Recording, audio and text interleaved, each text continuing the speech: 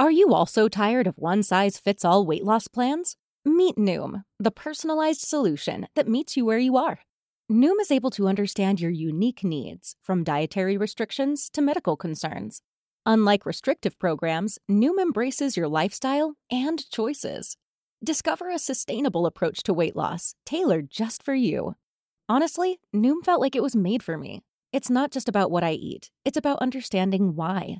With Noom, I've learned so much about myself and built healthier habits that stick. It's all about progress, not perfection. Say goodbye to restrictive diets and experience the Noom app for yourself with personalized lessons and expert coaching. Noom's psychology and biology-based approach has helped over 5.2 million people achieve their goals. Stay focused on what's important to you with Noom's psychology and biology-based approach. Sign up for your trial today at Noom.com. That's Noom.com. And check out Noom's first ever cookbook, The Noom Kitchen, for 100 healthy and delicious recipes to promote better living. Available to buy now wherever books are sold. They were the heroes from the future. Teenagers protecting the universe from those that would sow the seeds of chaos. Each had unique powers and abilities. And though they often had their differences, they came together to save the day as the Legion of Superheroes. Now, you can be a part of their adventures and learn the history of the future in the Legion Clubhouse. This week on the Legion Clubhouse, it's the return of Pulsar, but not the Pulsar you might be expecting. Karate Kid number 9, The Black Belt Contract. Published July-August 1977. Written by David Michelinie as Barry Jameson. With art by Rick Estrada. Synopsis: Karate Kid must return to the future to save Projecta's life. We're jumping into the pages of Karate Kid number 9 in this episode, Matthew. That is been a couple of issues since we looked at the Karate Kid. How about you fill us in on what was going on in the between times? Sure. We covered issue 6 in a previous issue. Issue 7 of the Karate Kid featured Karate Kid's desperate battle against the Gyro Master and his terrible gyroscopes. Wait, isn't there a villain? Isn't there a villain in the DC universe called the Top? Like a Flash villain called the Top? So how is the Gyroscope Man different from the Top? Well, that's an interesting point. The Gyroscope Master, in fact, is the Top, or rather was written as the Top. But David Michelinie, who's writing this under the alias of Barry Jameson, didn't realize the Top was dead, so they just reskinned him as the Gyro Master. So I'm curious, when do we... I mean, Mark Waid is very, very knowledgeable about the history of all of the characters in the DC universe. And I would have thought at one time, back in the 90s, early 90s, when he was working for DC, doing The Flash and all of that stuff, and even building up to 52, that they kind of considered him the de facto historian. Mm-hmm. Was there someone before him? I mean, obviously right now, someone has to be told, oh man, the Top's dead. You should have checked. At what point do we have that checks and balance system? I know editorial is supposed to do that and group editors are supposed to do that. But why did this happen? Well, in this era, your DC guru would have been Bob Rozakis. The Answer Man, as he's known. You'll see occasionally in issues of the Legion, you'll see Bob's thing. Bob Rozakis and Nelson Bridwell, who we've got some experience with as well, were known heavily. But I think what happened with the Top was he died in the pages of Flash in and around this era. I don't remember exactly when, but I think it may be one of those things where the story was written while the Top was alive, and by the time Jameson's script was ready, Cary Bates had killed the Top in the pages of the Flash. And again, for those people that kind of hate editorial, and we see a lot of hate against editorial over the years, but this is what editorial is supposed to do. This is one of the things that editorial groups sit around and they keep track of what's going on in the Superman group, in the Batman group, in the Flash group, or whatever that may be going on, whatever their big editorial staff are. And every once in a while, publishers, whether it be Marvel or DC or one of the other big publishers that have a lot of comics that are interconnected, they will sit down and have a group planning session. Well, they will say, okay, what are we going to do from now until the next year or the next 6 months or whatever's our big event? And let's make sure we got all our ducks in the row so that we don't have the Flash killing the top while someone of our writers is actually writing a top story. And so for those of you that poo-poo editorial, that's one of the reasons why they exist, is to make sure that there's not conflicting messages or conflicting moments that go into major stories, and to make sure that everyone's continuity is in order. Sure, but I mean, this last weekend I reviewed Superman Red, Superman Blue #1, which was created by all the Superman creative teams, and it was just a mishmash of nonsense. So, I mean, there's an upside to continuity, and then there's the question of maybe, David Michelinie wants to write this cool story. Oh, wait, we can't use this guy, so I'll kind of create a different guy. I'm really sort of fine with that Wild West style occasionally, because honestly, that's where the Legion comes from. That's where a lot of the things that we see in comics that have stuck, like Deadpool, like the X-Men, all of that has just come out of somebody went, meh. Wolverine's mask was not the mask that we currently know, the Batman-style cowl with the big pointy ears. Oh, yeah, it was Timberwolf's mask. Yes, until Timberwolf came along. Kane drew it wrong on the first issue of Giant Size X-Men. And since Kane did it, and they're like, oh, that looks better, they're like, okay, we're just going to change it on the interiors. And I'm like, see, that worked. That's a better mask. It doesn't have cute little whiskers. Oh, sure. You can always iterate. You can always change.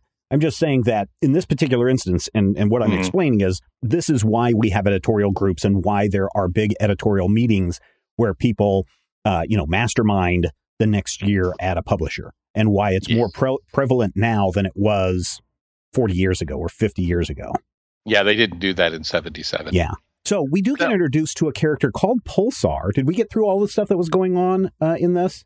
Pulsar actually first appears in issue 8, which we're not covering because, again, I don't consider every solo Karate Kid story to be a Legion story. And also, they're not good. But that issue first had the battle with Karate Kid and Pulsar, and ended with him coming home to find Princess Projectra in his bedroom. Dun, dun, dun. That's where we pick up now with Karate Kid #9. Yeah, so we are introduced to Pulsar, who, quite frankly, especially in the first page splash, looks a lot like a He-Man character. I mean, just in the way that he's proportioned, the crazy costume, just the whole vibe that he gives off, just feels like he's ready to be dipped in some glue and flocked and set on the shelf as Merman or Swamp Man or whatever that they want to call him, because this is action figure central right here. And part of that is the combination of Staten and Estrada. Together, they make for some really cartoony art. I don't necessarily hate it, but I agree with you. I also find it interesting that he's meeting with a man who looks like the Question. Blue suit, orange tie, orange shirt. I mean, literally, this is the Charlton Comics Question. As he steps forward out of the shadows, you can't even see his face. I'm like, are they doing this on purpose? I Why don't is think He-Man so. fighting the Question on the docks? He is a mob man. Mob man with a button that can control Pulsar and make him do whatever he wants. Meanwhile, Karate Kid gets caught making out with another girl when his supposed real girlfriend walks in the room. His fiancée. I believe he's hugging. He's not making out. I don't know. Looks like a pretty close embrace if you ask me. I know if I walked in and caught my significant other in an embrace like that, I'd be pretty irate as well. Maybe even start a cat fight, which is what's starting to go on here. Almost, yes.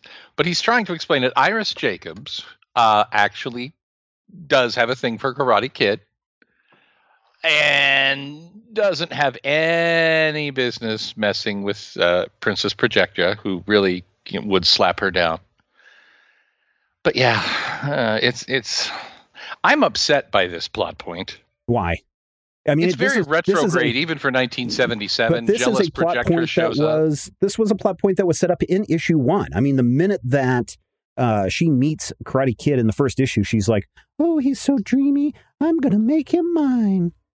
Yeah, and so this was set up. Now, unless Karate Kid had no intention of ever going back to the future, unless Karate Kid never thought that his girlfriend would come to the past to see what he was doing, unless he never suspected that perhaps her father was spying on him the entire time, then I don't know. I don't know why this was not something telegraphed 8 issues ago. It's not spying. We haven't learned the reason why, but we do find out in this issue that the monitor globe in his apartment, the person on the other end, is Projectus' father, King Voxva of Arando. But yes, the cat fight actually gets interrupted, thankfully, because it's incredibly retrograde and inappropriate, by Pulsar trying to kill Karate Kid. So, fighty kicks in. And then we have another moment that's kind of sexist where he just leaps out and tells Projector to stay here and take care of herself. And I'm like, Val, your girlfriend is 5 times more powerful than you. And unlike you, she's wearing her flight ring. Yeah, but he's got the power of karate. Uh-huh. And I've got the power of unagi.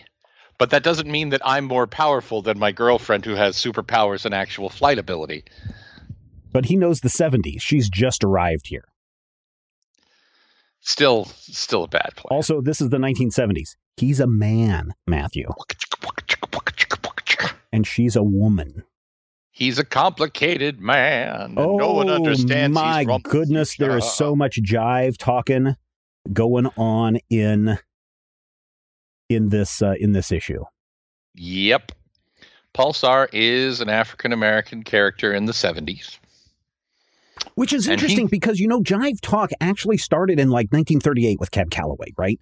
And then it had its peak in the 1940s, but then resurrected in the 1970s. And the only reason why I can think that maybe some of that jive talk got resurrected is because in that short time period, and even though, jive had still been around, I can't help but wonder if a lot of it didn't come back because of television and radio, where television in the early days couldn't help but rerun old movies, and maybe radio stations were running older music or alternative music maybe at the day that you wouldn't normally hear in any other mainstream media. And maybe that's why it made a comeback.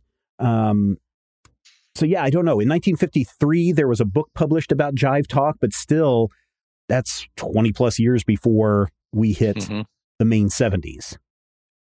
That's an interesting point. I mean, I don't know if it's a cyclical thing or not, but I mean, if you get into the 70s, it became almost a badge of honor to have that character in, a comic book or in a sitcom, the character who did have that, that kind of street jive turkey lingo. You see it with Venus Flytrap in WKRP in Cincinnati.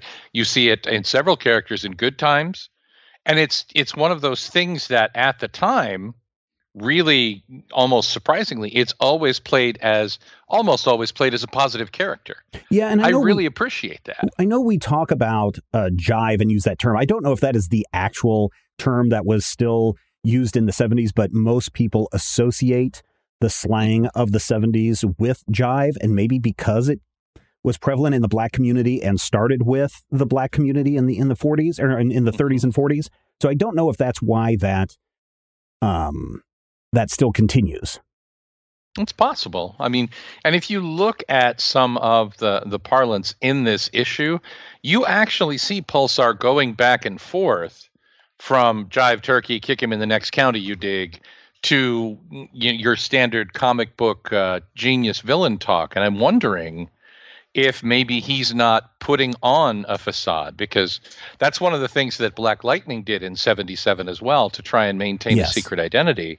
The interesting thing not is just wear a mask and fake hair, but also take on an entirely different vernacular. Right. And that's the one thing that we don't find out here. And maybe, I don't know if it was talked about in a previous issue. We kind of learn a little bit about Pulsar's backstory in how he was knocked out, and they put this suit on him that has an electroshock in there that can give him a heart attack.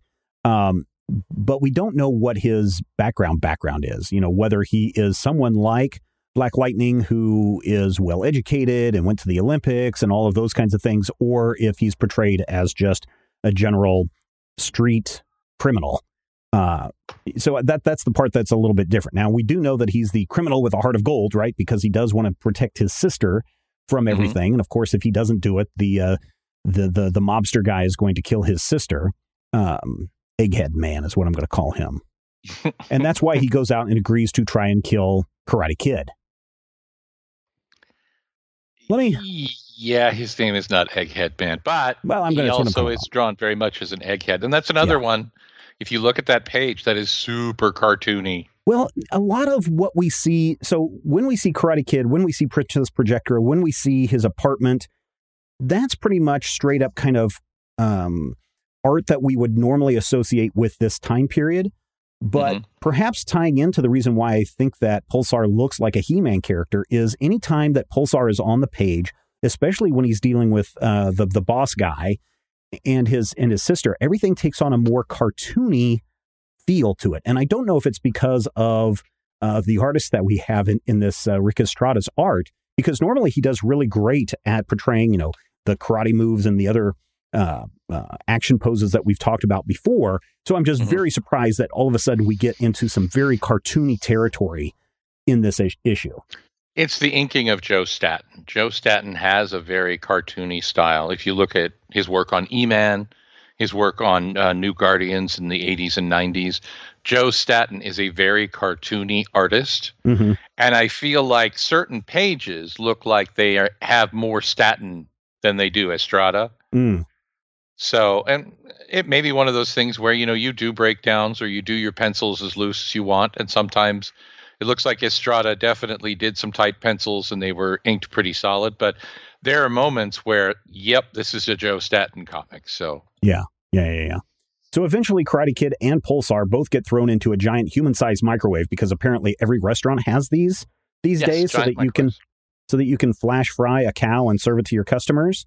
Microwaves, which we're explained, cook things from within using sound waves. Oh man, I remember when my parents got the first microwave. It would have probably been 1980-ish, 1981, 82, somewhere around there. Early 80s is what I remember. Around the same time we got our first VCR. And I remember it was always one of those things where it's like, don't stand too close to the microwave. Those energons are going to come out and cook you from the inside. It's great for making coffee, but don't stand too close, kids. And so it's weird to see a comic book actually inject some science into this issue. Sort of science. I mean, a giant room-sized... First of all, the microwave is filled with steel hooks. And I don't know if you've ever put aluminum foil in the microwave. Yeah, I know steel, I have. Though. That's not steel, though. That's aluminum.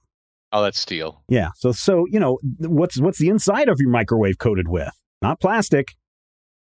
Mine is actually plastic. It's all plastic. Wow. I have a plastic microwave. But I'm glad that they're putting in some science into this. And we do get a little bit of a backstory on the origin of Pulsar in here as well. Eventually, powered by his heart. Yeah. Eventually he escapes. They take down Mr. Big. They save the day, and finally Karate Kid is able to go back to his apartment, turn on his sphere of death, and we discover that the person he's been communicating with this entire time is his future father-in-law. Dun, dun, dun. And now they must go back to the future. Yeah, because apparently the kingdom is in trouble, and instead of asking his daughter or the Legion members who are there in the 31st century for help, he wants to go and ask for the man who has got the plan, Mr. Karate Kid. Yeah. I don't want to seem like I'm the guy who's saying we should not cover Karate Kid because it sucks. But part of the problem You're the one with who said we should Kids, cover Karate Kid.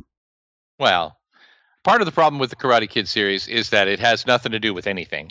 And part of the problem is that it's really not very good.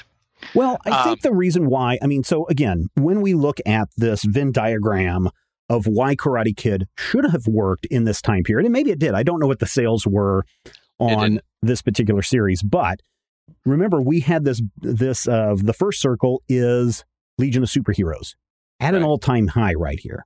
We also have the next circle, Karate Kid, new character, and then we have he's got an attitude, he's really cool with his big Elvis costume on, and then we have the third circle in our Venn diagram was the rise of karate and martial arts comics. We've got Shang-Chi, we've got we got Iron Fist, we've got who else? Richard Dragon, the kung fu fighter. Yeah, we have all those things that are starting to make their rise. So when we look at the overlap between those, there is an area that says this comic should do well. Now the problem is they should have had the creator of Karate Kid writing this series, but instead he went to go do something else at another company. Well, I feel like part of the problem is the insistence on setting this 30th century character in the 20th century. Mm-hmm. Because there's never really, I mean, they're starting to build, and it feels like they're starting to reverse engineer a justification for why it's happening with the Voxiv stuff that we're starting to see. But it also feels kind of unmotivated. And I don't know. I mean, nothing about this issue particularly stands out as remarkable. Even, the points where you're like, ooh, there's a Legionnaire, and now he's going to go back to the future. It's just kind of like, well, that was a comic that happened. It was Is this the last issue of Karate Kid? No, Karate Kid goes 15 issues. Okay. I think we're going to cover at least 2 more before it gets canceled, but I don't think we're going to cover the last issue. Okay. And interestingly, usually, we will make the joke about how no one ever heard of Pulsar again. Pulsar. We never hear from Pulsar again, ever. We actually do hear from Pulsar again. About 6 years after this issue comes out, an issue of Batman, the Brave and the Bold wraps up all the plot lines from this series, including killing Pulsar for literally no reason. Nice. All right, Matthew, Here is a slang terms of the 70s quiz for you. All right. Some of these will be pretty easy. Some of them may be a little bit more difficult. This is on a website called intheseventies.com. In the 70s. So the word that I'm looking at here is skinny. Now, you can ask me to use it in a sentence, or but I need the definition of skinny. In a 70s slang context? Yes. Oh, can you use it in a sentence? Let me give you the skinny on the deal. Oh, the truth. Okay. Can you dig it? Are you fully recognizing the reality of this situation? Do you understand it? Are you feeling it? Psych. Like to mess with someone's head, to psych them out? Yes, to trick someone. Okay. Don't be such a spaz. Where spaz, I think, is the key word here. I believe spaz is an ableist and pejorative term. An ableist? No. No? No. They're not making fun of people with, like, eye disorders or something? No. They're making fun of people who are accident geek or prone, a nerd? Accident prone, klutzy, or just stupid. Okay. Far out. Far out. Something that's far out is good in a really, really awesome way. Yeah, it's so like, we would say that it was cool. What is Yes. lay a gasser? I'm sorry, what? Lay a gasser. I'm going to say break wind. Yes. Let's see. Your mama. That is an attack phrase. Okay. Where someone says, you're an idiot. And I'm like, your mama. Book or booking? To put someone in jail? No. To get a date with someone? To run quickly. Oh. We got to book it. Oh, so we're going to book it. Yeah. Okay. Catch you on the flip side. I will see you later, friend. Let's see. I'm going to translate that into Midwestern for you. Feel the funk. Enjoy this music. Yep. Keep on trucking. Do the things that you must do and enjoy your life. Right on.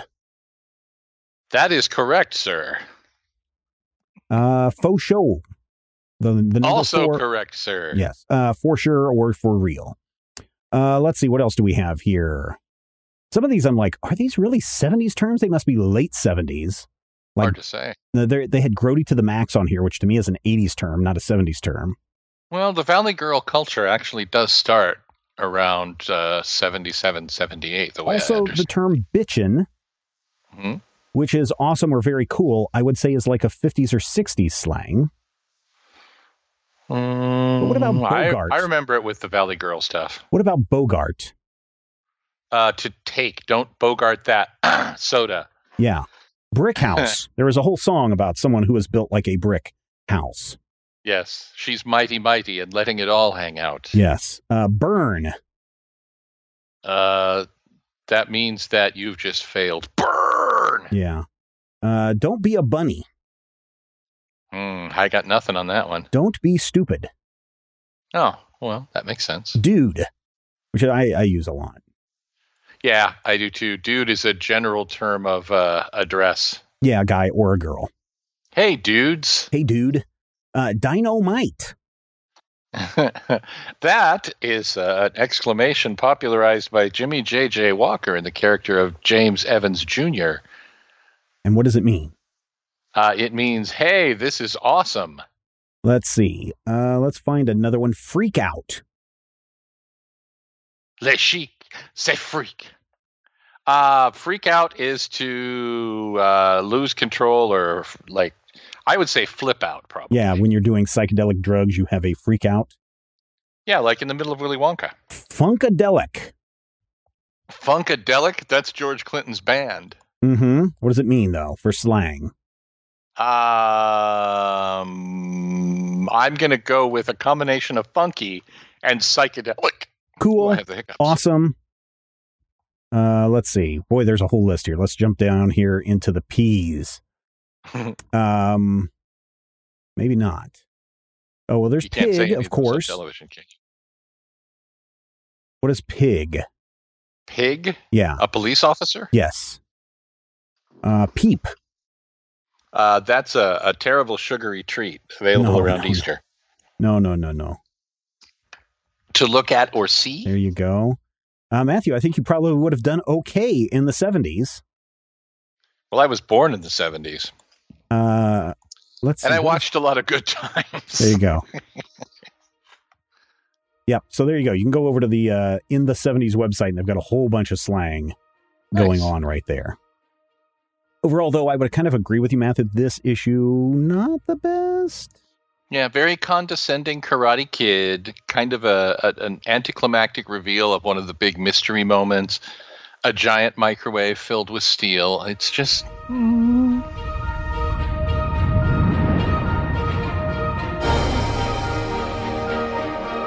If you enjoy the show, we would appreciate your support. You can find out more and become a Legion Clubhouse member at patreon.com/major spoilers. So there's an interesting bit of information that I noticed while I was reading this particular comic. Now, I haven't done a lot of research. It was very apparent, though, in this particular issue, and that is the huge number of ads that were in this issue. And I went back and counted. This issue has 16 pages of ads, 13 if you don't count the inside, front, and back covers and the back cover of the ad. So, take the inside, front, inside, back, and the back cover, remove those. You end up with 13 pages of ads for a total of 17 pages of story. So if you look at 16 versus 17, that's roughly 50-50 in terms of ads versus story. Now, I know a lot of people might be saying, man, that is a lot. But you have to remember, when you're watching television shows, 30-minute sitcoms these days, used to be they would run right around 27 minutes. Now they're back down to 24 minutes. And I think right around now they're between 21 and 24 minutes for a 30-minute show. So that means like almost a third of that time that you're watching television, if you're on cable or however you're watching your television, commercial television, a third of that is going to be ads. 50-50, though, does seem like a lot unless you take into account that this issue is still only 35 cents. And that's something that a lot of people, again, I don't think realize that part of the reason why these prices were able to be kept so low is because of the ads. The ads are paying for the cost of the comic. And sometime in the late 80s, early 90s, as they made the switch from, newspaper print to the slick and glossy paper that we have today, the number of ads inside the comic went down, which meant that if the publisher wanted that slick, glossy paper, they would have to eat that cost themselves, or, as what happens with most businesses, they pass that cost to the customer, and we start to see the price of a comic rise. Now, I don't mind ads. 50-50 did seem a little much in this particular issue, but, if you've got a quarter of your comic book is ads, and they're good ads. I'm not talking about just the got milk ads that usually run in these magazines.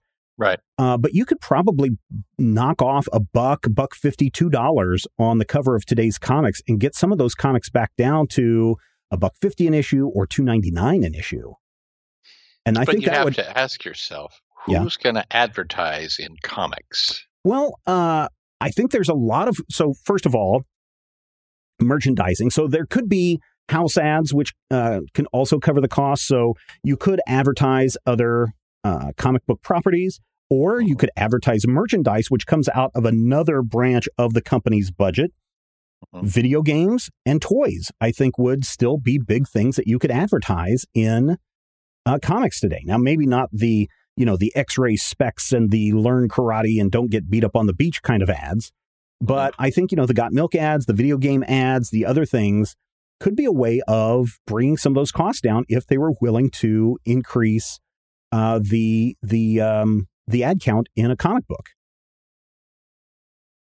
See, I don't know. I think part of the reason that ads have disappeared from comics is not just a question of we don't want to put ads in our comics and break up the stories, because you'll still see actual advertisements in some books. You'll see a lot of house ads. You'll see a lot of, public service announcements. I know DC has recently been putting a public service announcement about social distancing in every issue. But I think part of it comes down to a question of the revenue sources and streams that we saw in the 70s just aren't there anymore. I don't know if you could get the people who... I really think they are. If you go and look at like Mademoiselle, go look at Vanity Fair, go pick up one of the girl magazines that your daughter reads, if she reads girl magazines. And you're going to find that there's actually more ads than content in those things. And they sell. But are they making money? I don't know. I'm gonna say that they probably are, or else they wouldn't do it as much anymore. Now, the flip side could be said that you could look at newspapers, and newspaper advertising has dropped dramatically over the last 20 years because of internet ads and how the internet has killed local papers. And you could say, well, that wouldn't work in comic books, but I have a feeling it might. The problem would be that the comic book publisher is probably expecting, oh, you want to advertise in Batman? Well, that'll be a $10,000 cost if you want to advertise in our Batman comic. And maybe that's true. I know that I spent less than $500 a few years ago to be in a full page ad on the back cover of on the back cover of a comic book for major spoilers. So, and for as much as that was circulated and the number of people that saw that, that was totally worth it to do less than $500 for that full page ad. So I think that it could be there. I don't know. I mean, if you look at it, you're looking at an audience of at a maximum 250,000 people. Maybe. I don't know. It doesn't seem like the best way to spend your money. I bet if you were to ask the comic book reader, hey, would you mind 25% of your comic book being ads if it meant the price of the comic dropped by $2? And I would bet they would say, hey, no problem. And then when you've got a popular property like Batman or a Superman or a Wolverine or an X-Man, then you could say, hey, we're selling 200,000 copies of this. Advertise in here. I mean, we have less than 200,000 people listening to our podcasts each week, and we get advertisers. Yeah, but we don't get Got Milk. We could have if Got Milk was still a thing. And also, there's a line that I will draw when it comes to ads that we run on our podcasts. We could be swimming. You, dear listener, could be swimming in ads right now. If you wanted to hear about penis pills and hangover drugs and the benefits of CBD oil and all of that stuff, you'd be swimming in ads right now. But that purple mattress that I bought, Stephen. Oh, yeah, we would definitely have a lot of that stuff, too. But I'm just like, we're not doing some of those predatory things. We're not selling supplements like some people do on their podcasts. And those people that sell the supplement ads, that sell the herbal teas and the CBDs and the blue pill kind of stuff, they make a lot of bank with that. So much so that, they get bought up by companies like Spotify. So I think advertising can still work in comic books, and I would be totally for it if they were used to bring the cost down and not just add an additional revenue stream to the comic book.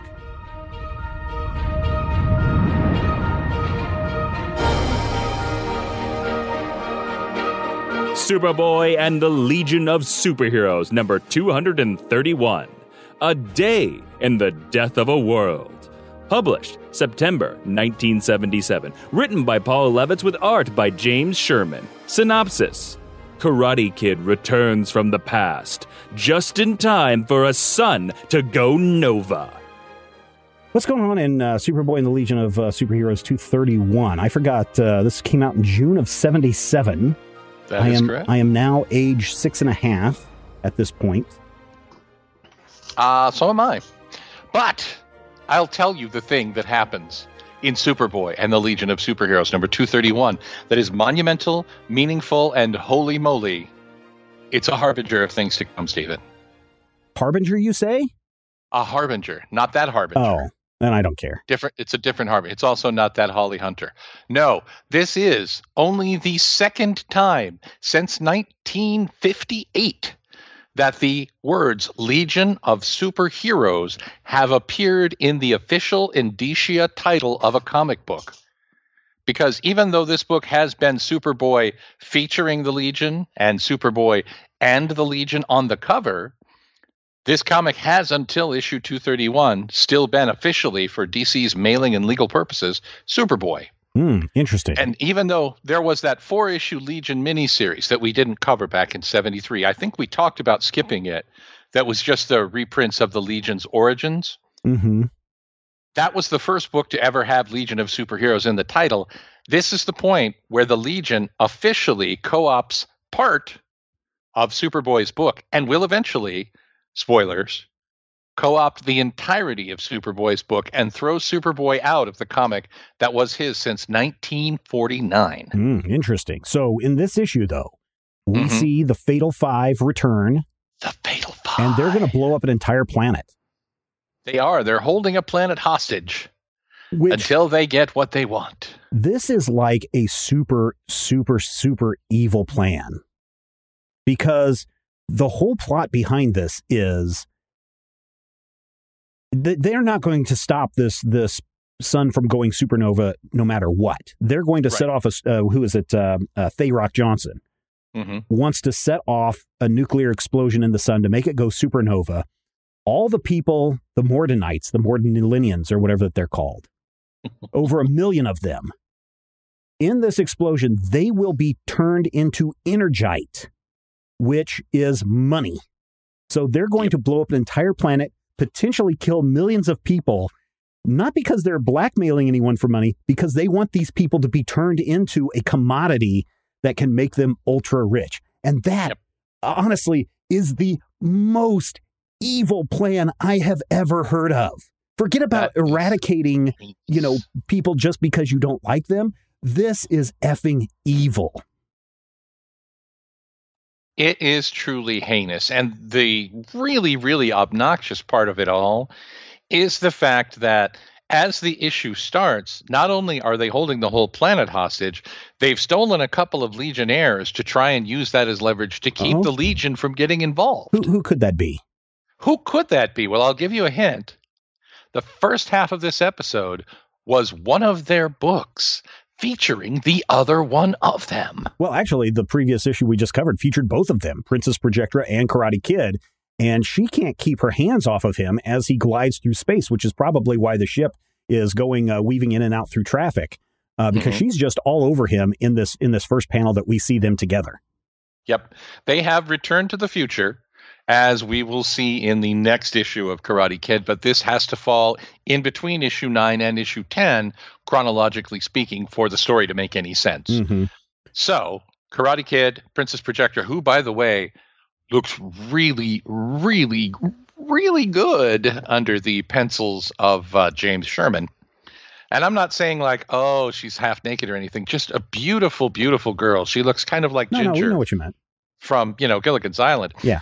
But, yeah, she and Karate Kid are taken. Colossal Boy has his sleeves back, so nobody knows who he is.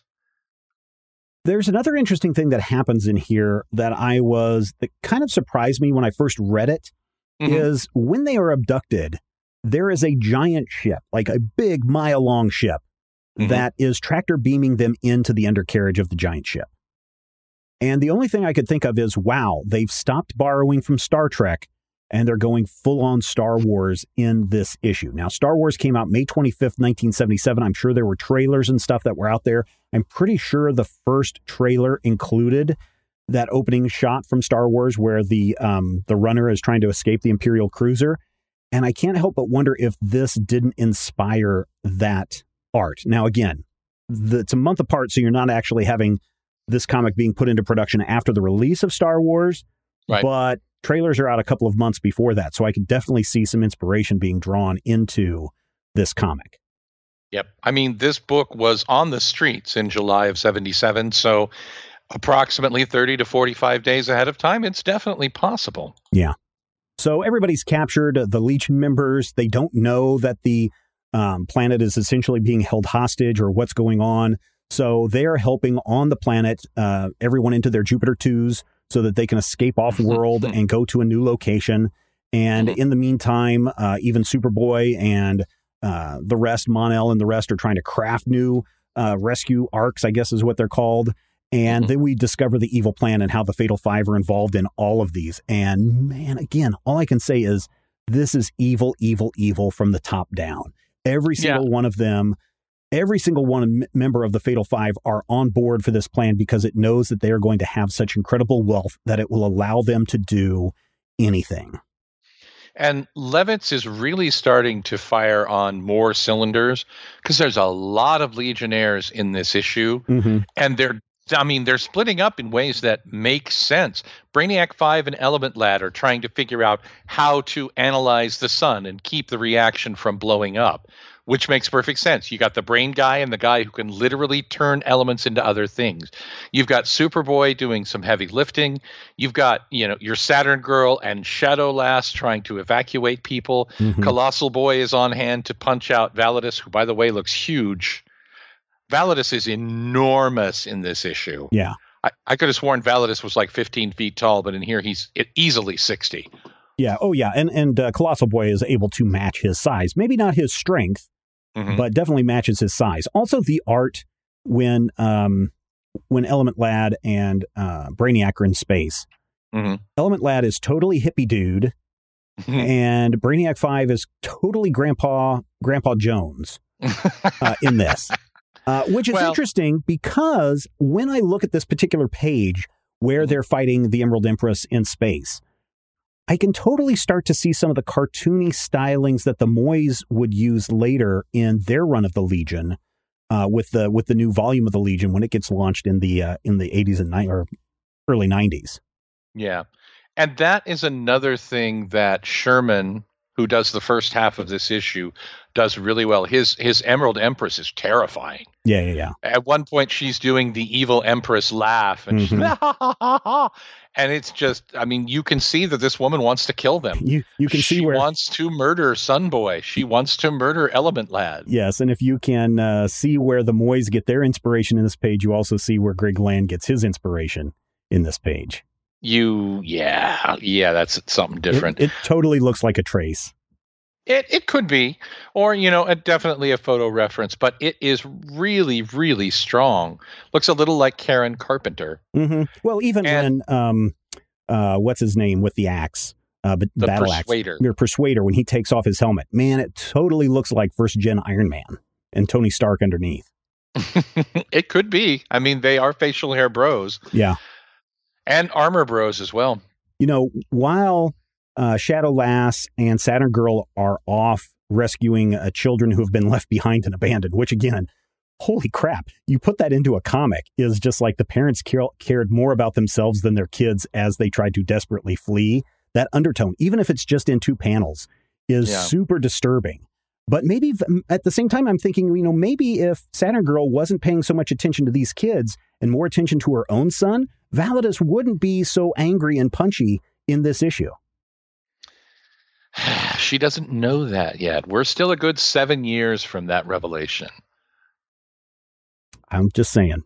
I am too. With you. Maybe with her psychic connection, she would go, there's some familiar connection that I have with this Validus character. Why each time is he around do I have this sudden urge to mother him and comfort him? And aside from that, even the power of Superboy. Yeah. Superboy, who is young Superman, is insufficient to take down the Fatal Five, leading to a cliffhanger, which, interestingly, would have been the end of issue 231 were it not for something else important that happens in this issue. What's the other thing that happens in this issue? This issue is the point where, as per a lot of books in the mid-70s from DC, Legion went to giant size. So this is a 60-cent comic, which essentially contains what was prepared as 231 and 232. which is why at the end of 231, you see that last page with Validus attacking Superboy, or actually you see the last page and then you see Validus attacking Superboy. Mm-hmm. That's where Michael Netzer takes over. Oh, yeah. Sherman did the first issue. Netzer did the second. So both of these chapters were essentially prepared according to the lot jobs from DC as issue 231 and 232. So the decision to go giant size was made after the books were already commissioned. And even though it does seem like the Fatal Five are going to be able to take down everyone, Legion don't give up. Karate Kid does his Karate Kid action. Projectra does her thing. You've got, Superboy and Mon-El cracking and thacking and thumping and kazapping.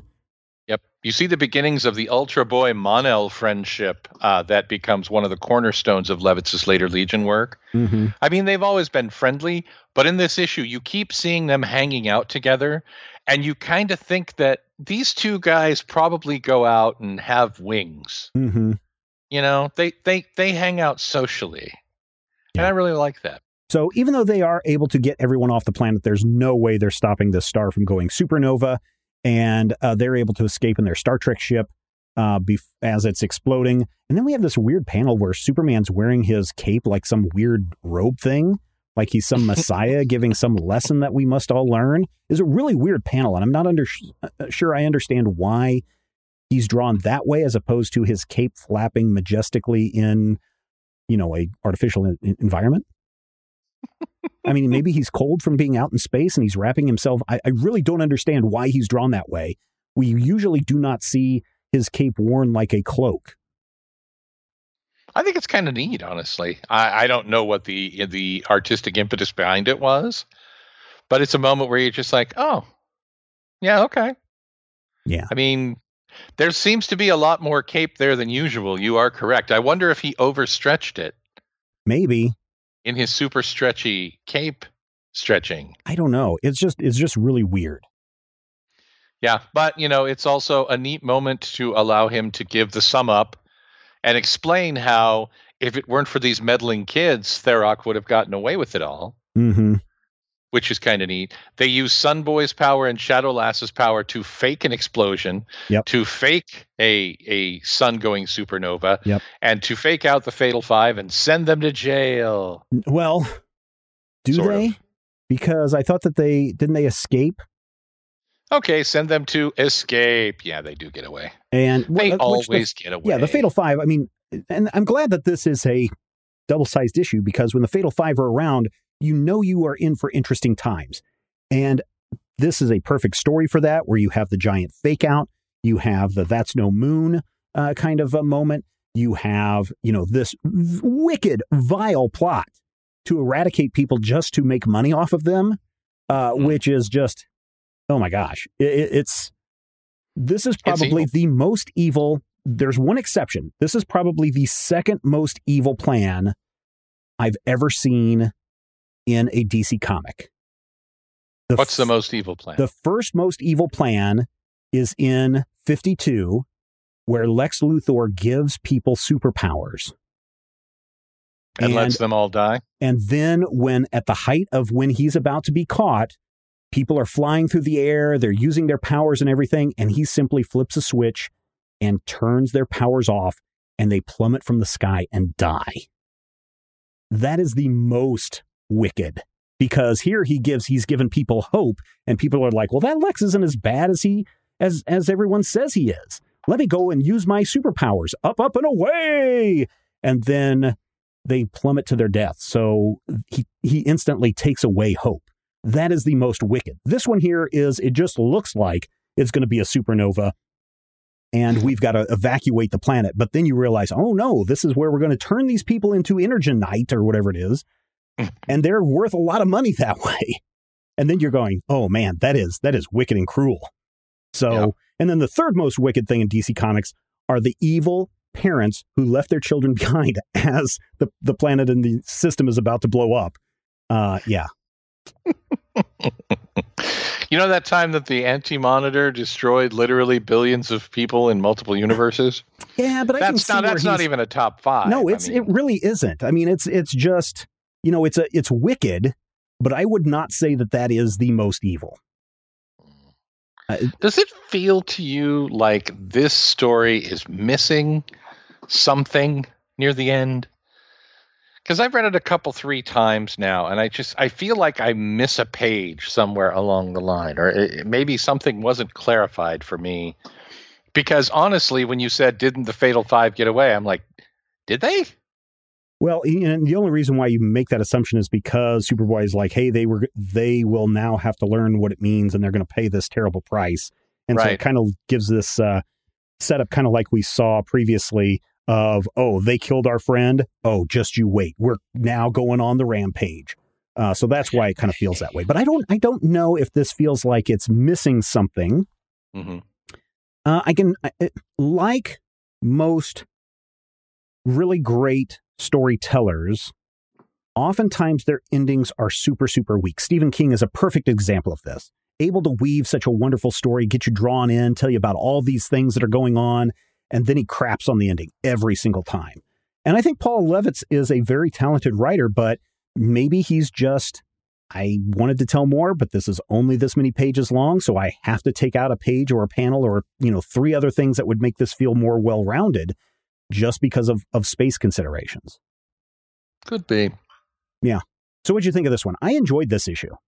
I feel like this is a really solid one. There are a lot of moments in here where I'm like, yeah, that's neat. Brainiac makes an educated guess. Mm-hmm. That is one of those moments where you're just like, wow. That kind of underlines how ridiculously dangerous and out of their element this whole situation is. But it works out for the end. I really appreciate the fact that we have 11 Legionnaires in play. Yep. Nobody feels like they get really short shrifted. Well, except for, the others that didn't get to appear in this issue. Well, there's 24 Legionnaires right now. Getting 11 in is remarkable. Getting 11 in and having everybody seem like they're doing something that means something, that's impressive. That is really kind of awesome. Yeah. And that wraps up this installment of the Legion Clubhouse. Thank you so much for everyone checking out this show consistently week after week. And we would like to keep doing this far into the future. So if you would, just take a moment, go check out our Patreon page at patreon.com/Major Spoilers. And maybe you can help us out right now. If you can, that would be great, because we use all of your Patreon money and it goes right back into everything that we do. So that's something that you, our dear listener, has learned this week. Matthew, what did we learn this week? We learned that at this point in the story, they don't know where Dawnstar is from, so they just identify her as from Earth.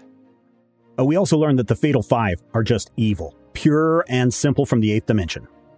And we learned that somehow in the 70s, Karate Kid learned about whittling, probably from Jed Clampett.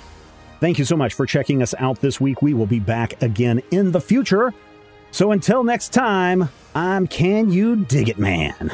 And I'm Jive Turkey Kid. The Legion Clubhouse is a production of Major Spoilers Entertainment, LLC, and is produced by Steven Schleicher.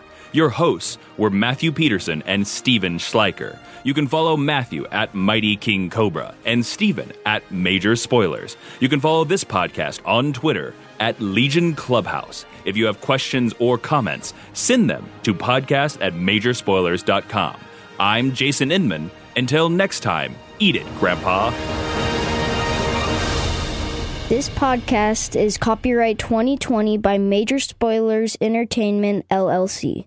Say goodbye to your credit card rewards. Greedy corporate mega stores, led by Walmart and Target, are pushing for a law in Congress to take away your hard-earned cash back and travel points to line their pockets. The Durbin-Marshall credit card bill would enact harmful credit card routing mandates that would end credit card rewards as we know it. If you love your credit card rewards, tell your lawmakers, hands off my rewards. Tell them to oppose the Durbin-Marshall credit card bill.